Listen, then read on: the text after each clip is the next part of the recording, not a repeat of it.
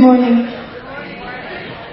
If you had told me about 8 years ago that I would be standing up here talking with you, I would have laughed and probably fainted at that moment. There were a number of reasons why that would have been so ludicrous, but God has such a sense of humor, doesn't He? Yes, He does. He takes us out of our comfort zone and out of our slough of despond and out of the pig pen, and He uses us in spite of ourselves. And it's an amazing, amazing thing to see what He has done in my life, and I'm sure in your lives too. When Vinny Ballin told me that I was speaking today, he referred me to Judy to find out about the theme for this year. And when she said, well, our theme is identity, I went, oh, okay, I'm all right. Because so much of what we do in our ministry is talk about identity.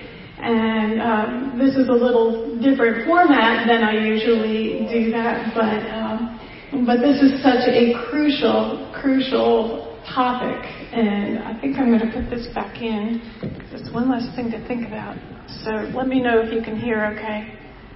Is it all right? Okay, good. It is an enormous topic for all of us. And so I'm going to start out by telling you a story. I love stories. I love to hear really good storytellers, but also loved to read to my kids. And so we're going to have a story this morning. This is called Eagles and Turkeys. There was once upon a time, because all good stories have to start out with once upon a time, as you know. There was a family of eagles.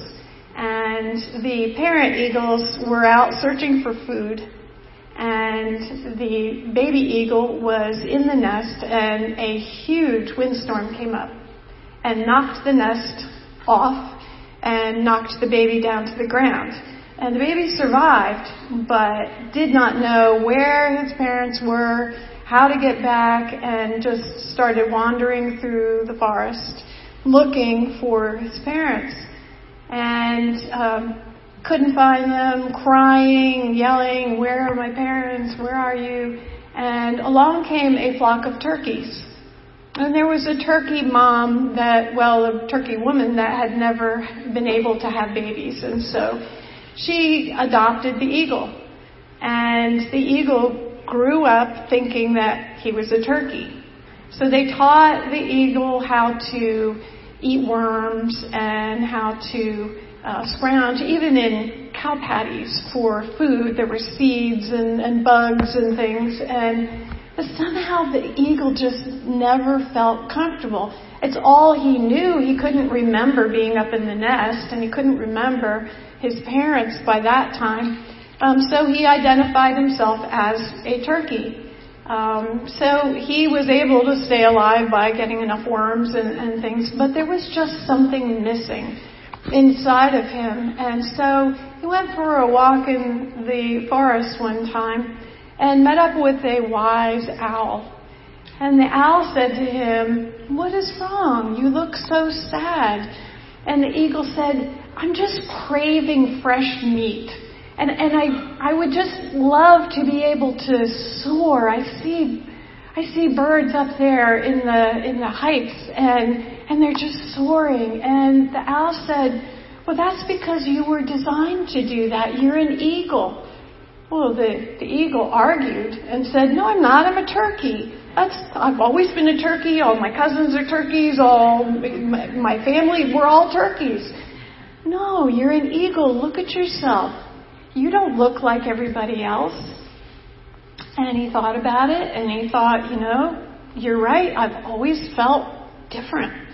Felt like an outcast, or like just, I wasn't the same as everybody else. And I'm so sick of getting my beak all stuck in the cow patties and have all that junk all over it. It doesn't make sense to me. So the owl said, "The reason it doesn't make sense is that you were designed for higher things. You were designed for different things.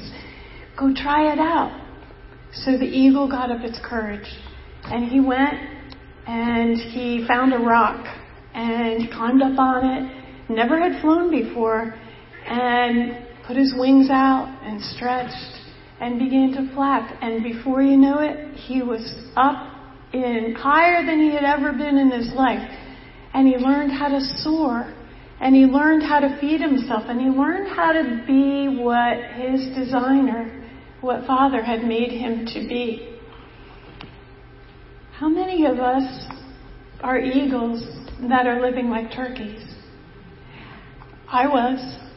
And I'm going to tell you a bit of my story, not because it's so unusual or that I'm here to say, oh, look at me, but it is my story and I know it best, so I'm going to tell you that part of it. I was born into a family that is fairly well known in certain circles. My great-grandfather was the founder of America's Keswick, and my grandfather was the director after him, and then my father was the director after him. So I grew up with a lot of people knowing who I was. And it wasn't a life that was luxury by any means. We were poor, but we lived in this beautiful place. And so my classmates in school never could figure it out because we had horses, we had boats, we had tennis courts and all this stuff that they thought was maybe ours. But my parents really struggled to take care of us. But there were other influences that were going on as we were growing up. My dad was super busy with the ministry, and the ministry always came first. He was a wonderful man. I miss him dearly. But he didn't know too well how to balance the family needs with the ministry needs. So if we went somewhere, it was always, we got to hurry and get back to Keswick because there's something going on. And so I grew up with the idea that I really wasn't all that important. My parents were raised to think that complimenting kids would give them big heads. And so we were never complimented on anything. We were expected to have good grades. We were expected to behave ourselves. We were expected to do the right things. But the idea was really if we behaved ourselves and stayed out of trouble, then everything was good. They didn't understand how to build into our lives that egoism, if you want to call it that we were of value. In many ways, I felt like more of an annoyance than anything, especially to my mom. My mom was raised by Norwegian immigrants, and while they loved her, they didn't know how to build into her life. And so she had a very, very critical spirit. Nothing we did was ever good enough, and that influenced us tremendously. And so we also were influenced by the fact that people came and went all the time in our lives. So there was a core group of staff, and we ate meals together and all. They were kind of our big family. But people would come, stay for a week at Keswick. We would get to know them and really like them, and then they were gone. And so after a while, that hurt. And I withdrew, and I would read books because I could always go back to those books, and I could live sort of vicariously through the novels that I was reading. And that became more of a life to me than anything else did. As an adult, I mean, I did grow up, and I went to good schools and kind of got on with life, but I really floundered as an adult. I didn't know what I was supposed to be doing. Always wanted to be in the medical field, but nothing just seemed to fit, and did not have the confidence to go to medical school because I'm really bad at math. And so it just seemed like that was going to keep me out, so why even try?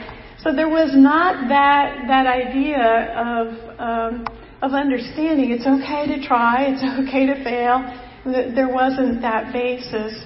So my identity was distorted as a child of just not being significant and not really being of value. And then as an adult, I got married, and it was a disaster, and made some very poor choices of my own, but also was abused in that marriage.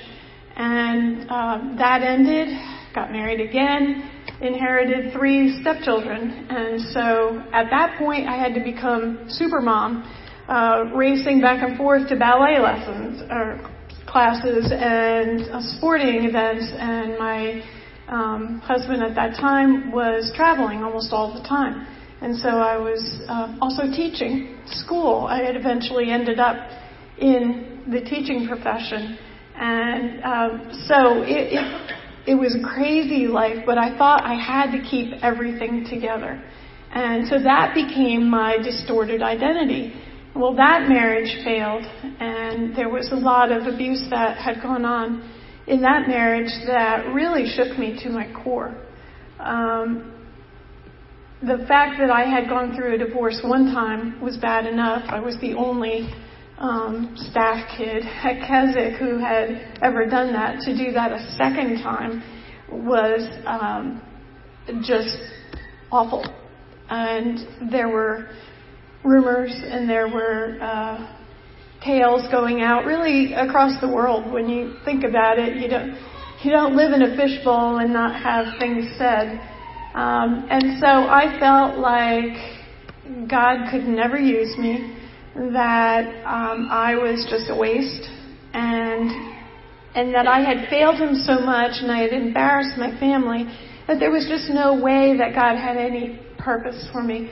Did not know what I was supposed to be doing. I had actually gone to ultrasound school thinking that I could support myself at that time, and did well, but unfortunately the school I chose did not have the credentials for me to be able to get a job, and didn't realize it when I spent all that money and time.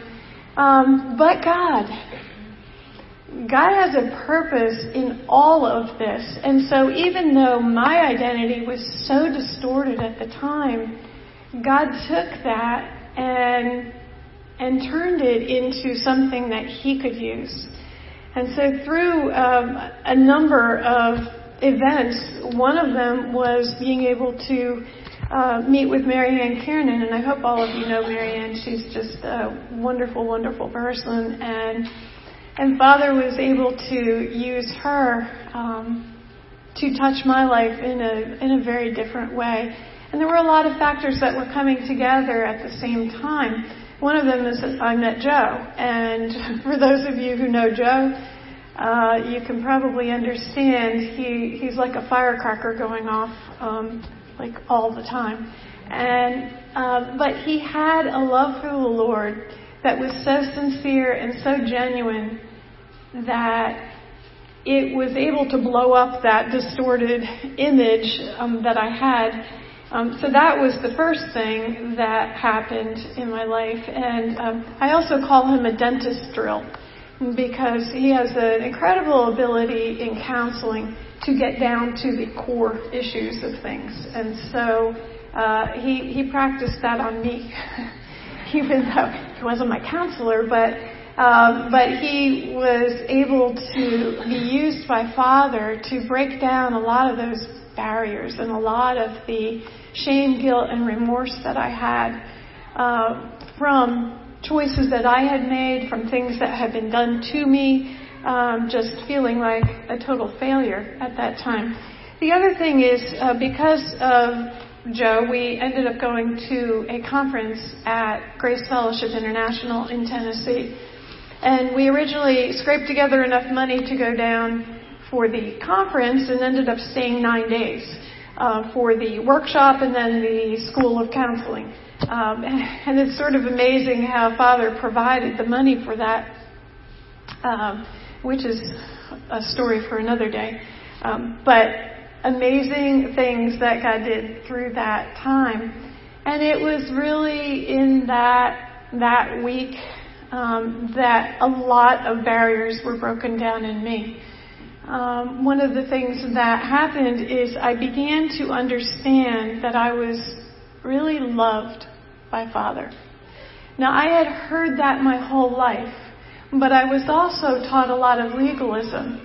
So, yes, God loves you, you get saved, all that's great. Now, here's what you need to do to be able to maintain that, or to be able to grow, or be able to do this. You've got to, go to church every time the doors are open. You've got to pray for an hour every day and get up super early, and you've got to read your Bible for hours and hours and hours, and all of those have-tos are what I assimilated as a child, and it never made sense to me. I did not feel loved by God.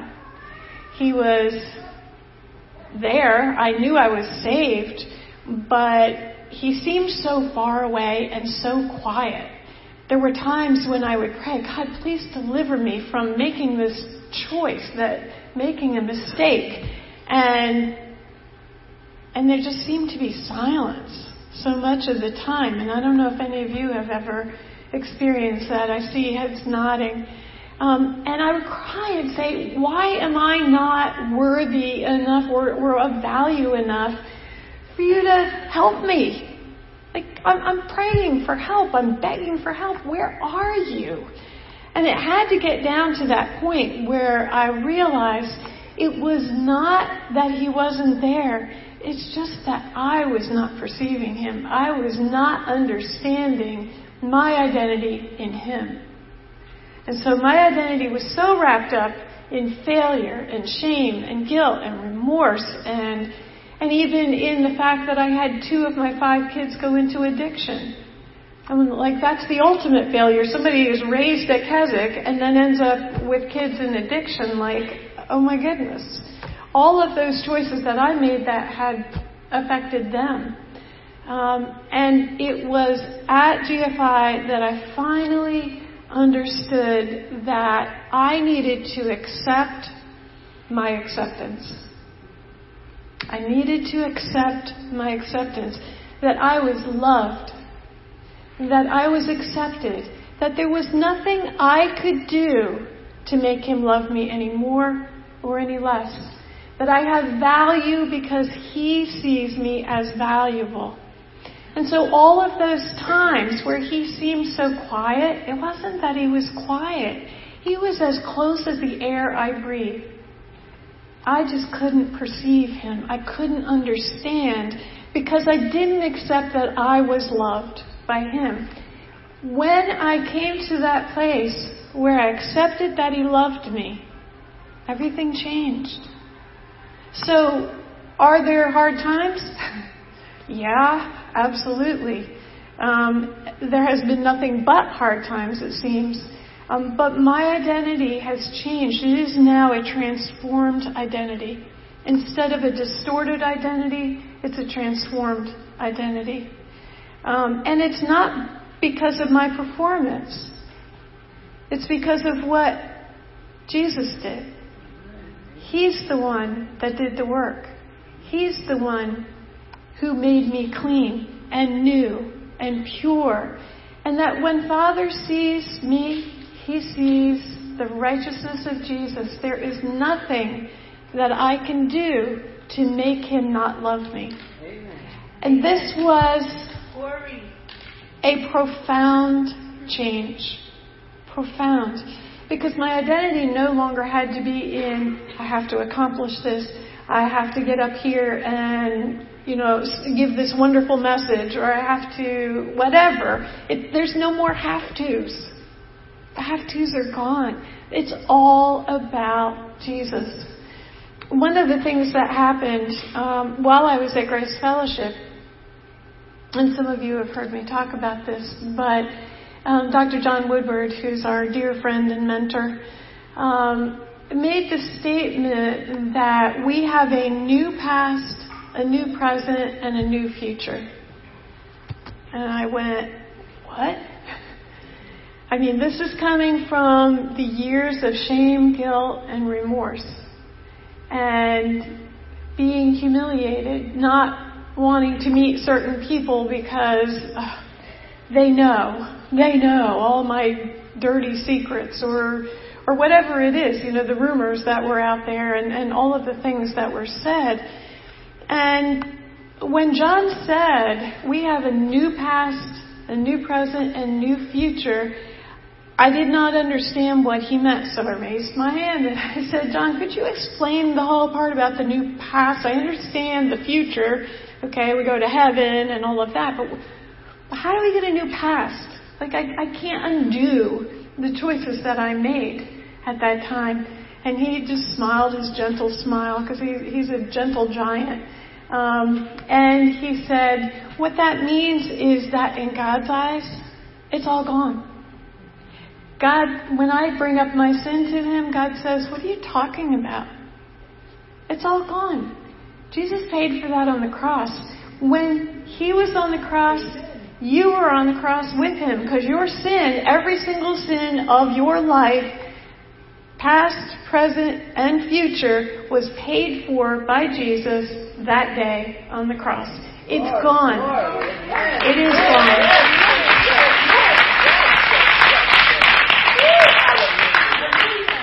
While there may be consequences to the choices that we make on this earth, and do people forget? No, they don't.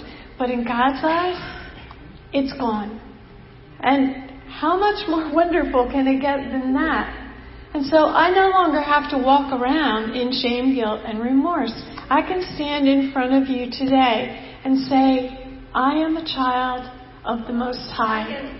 I am free from my past.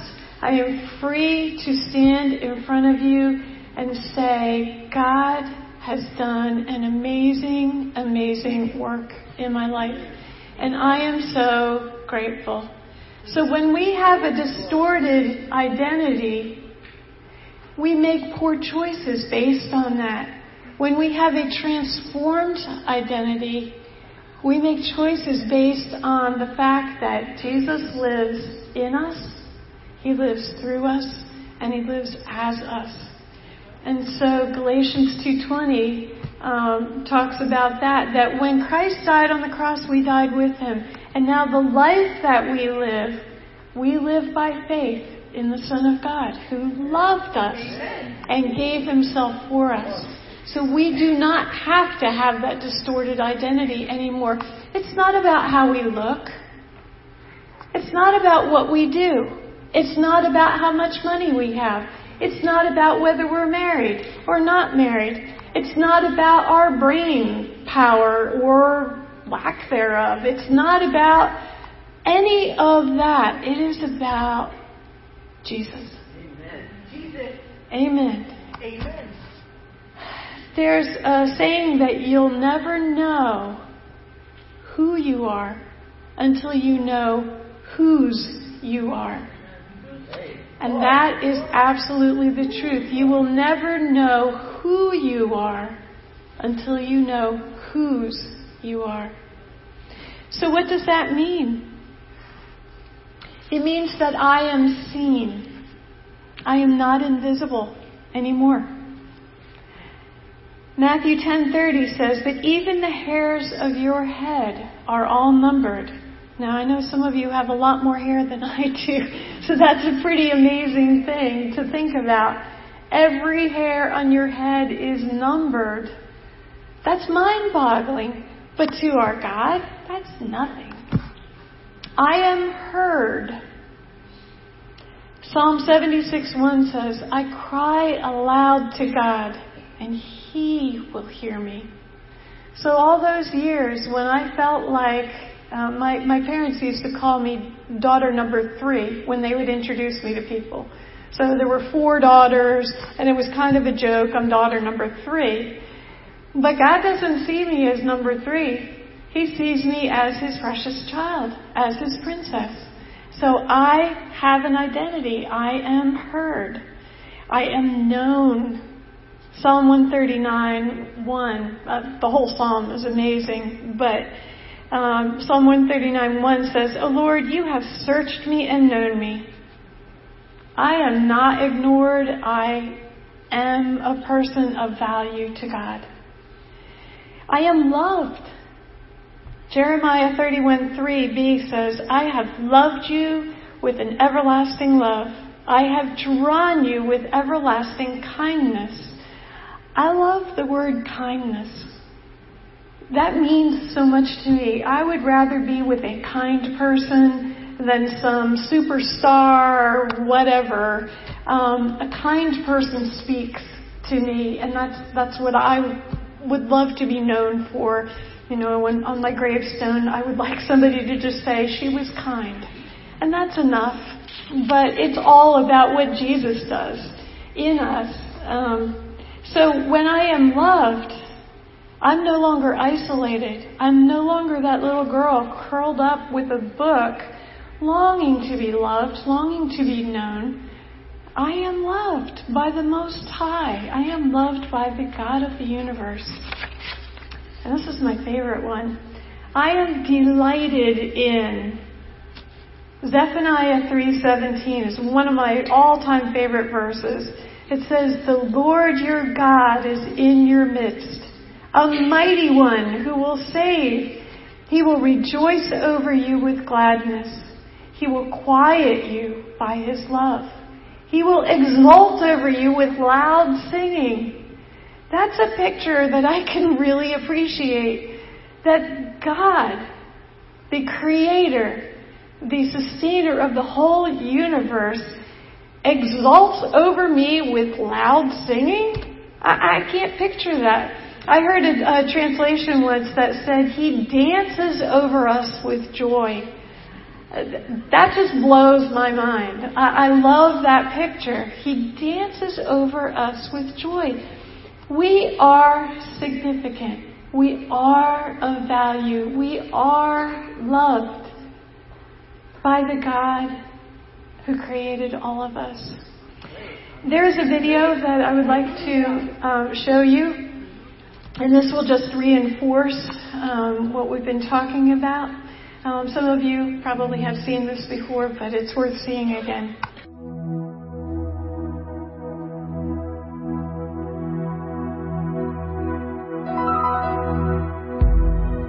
The words you are about to experience are true. They will change your life if you let them. For they come from the very heart of God. He loves you, and He is the Father you have been looking for all your life. This is His love letter to you.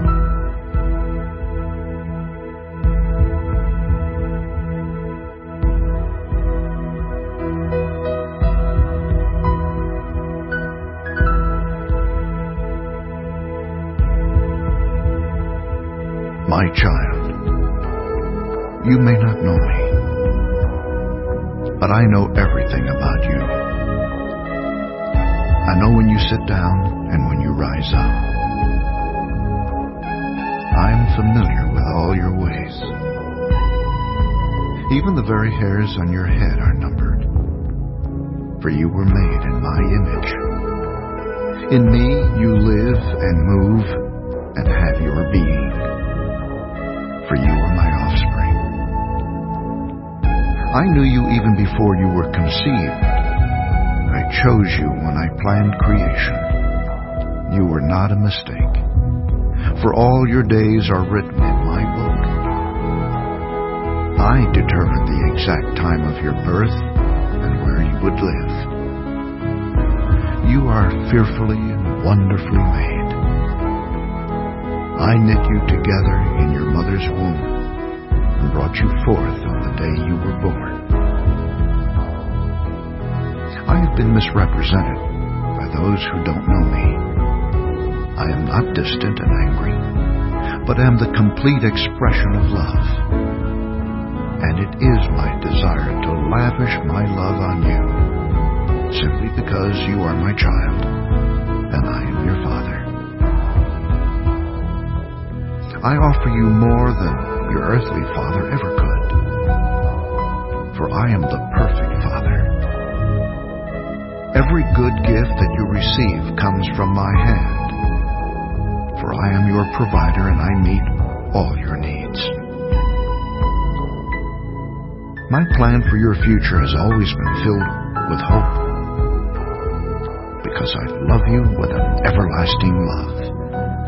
My thoughts toward you are countless as the sand on the seashore, and I rejoice over you with singing. I will never stop doing good to you, for you are my treasured possession. I desire to establish you with all my heart and all my soul, and I want to show you great and marvelous things. If you seek me with all your heart, you will find me. Delight in me, and I will give you the desires of your heart, for it is I who gave you those desires.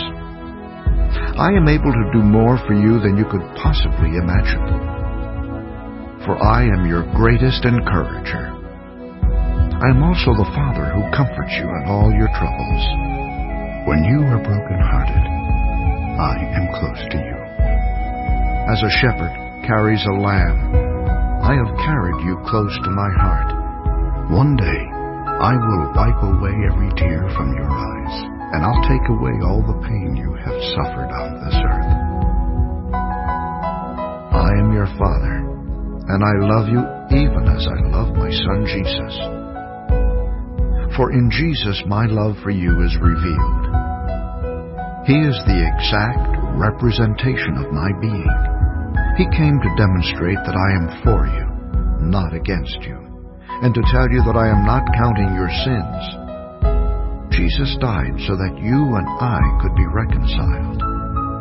His death was the ultimate expression of my love for you. I gave up everything I loved that I might gain your love. If you receive the gift of my Son Jesus, you receive me, and nothing will ever separate you from my love again. Come home and I'll throw the biggest party heaven has ever seen. I have always been Father, and will always be Father. My question is, will you be my child? I am waiting for you. Love, your dad, Almighty God.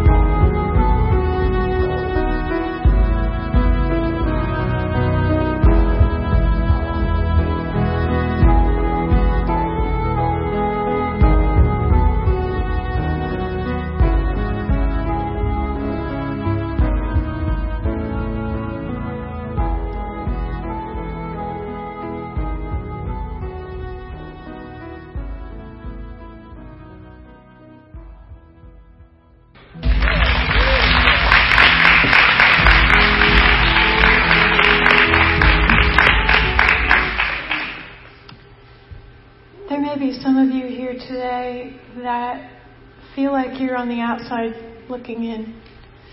Like you're standing at that fence and you want to belong. You want that sense of love and value that God gives, but you've never known how to get there. It's as simple as accepting a gift. You don't have to earn anything. You don't have to be a certain person or do a certain thing. It's as simple as accepting a gift. My dad used to use the illustration of picture somebody who was given $1 million, and they're notified that they're given $1 million in the bank. It's all there, it's cleared, everything's great, but they don't believe it. And so they never go and they never draw on that. They live like paupers, even though they have $1 million in the bank. And that's the gift that God has given to each one of us. And all He says is, draw on that. Just come to me. Accept my gift. Accept that I love you. Ask Jesus to be your Savior, and you're in. It's that simple. You don't have to earn your way. You don't have to prove to God that you are of value. He already knows you. He created you. He designed you. It's just a matter of praying and saying, Father, I accept your free gift of salvation. You are my Lord. You are my God. And I want you to take over my life and to be my Savior and my Lord. And so as we close now, I would like to pray. If you would all bow your heads.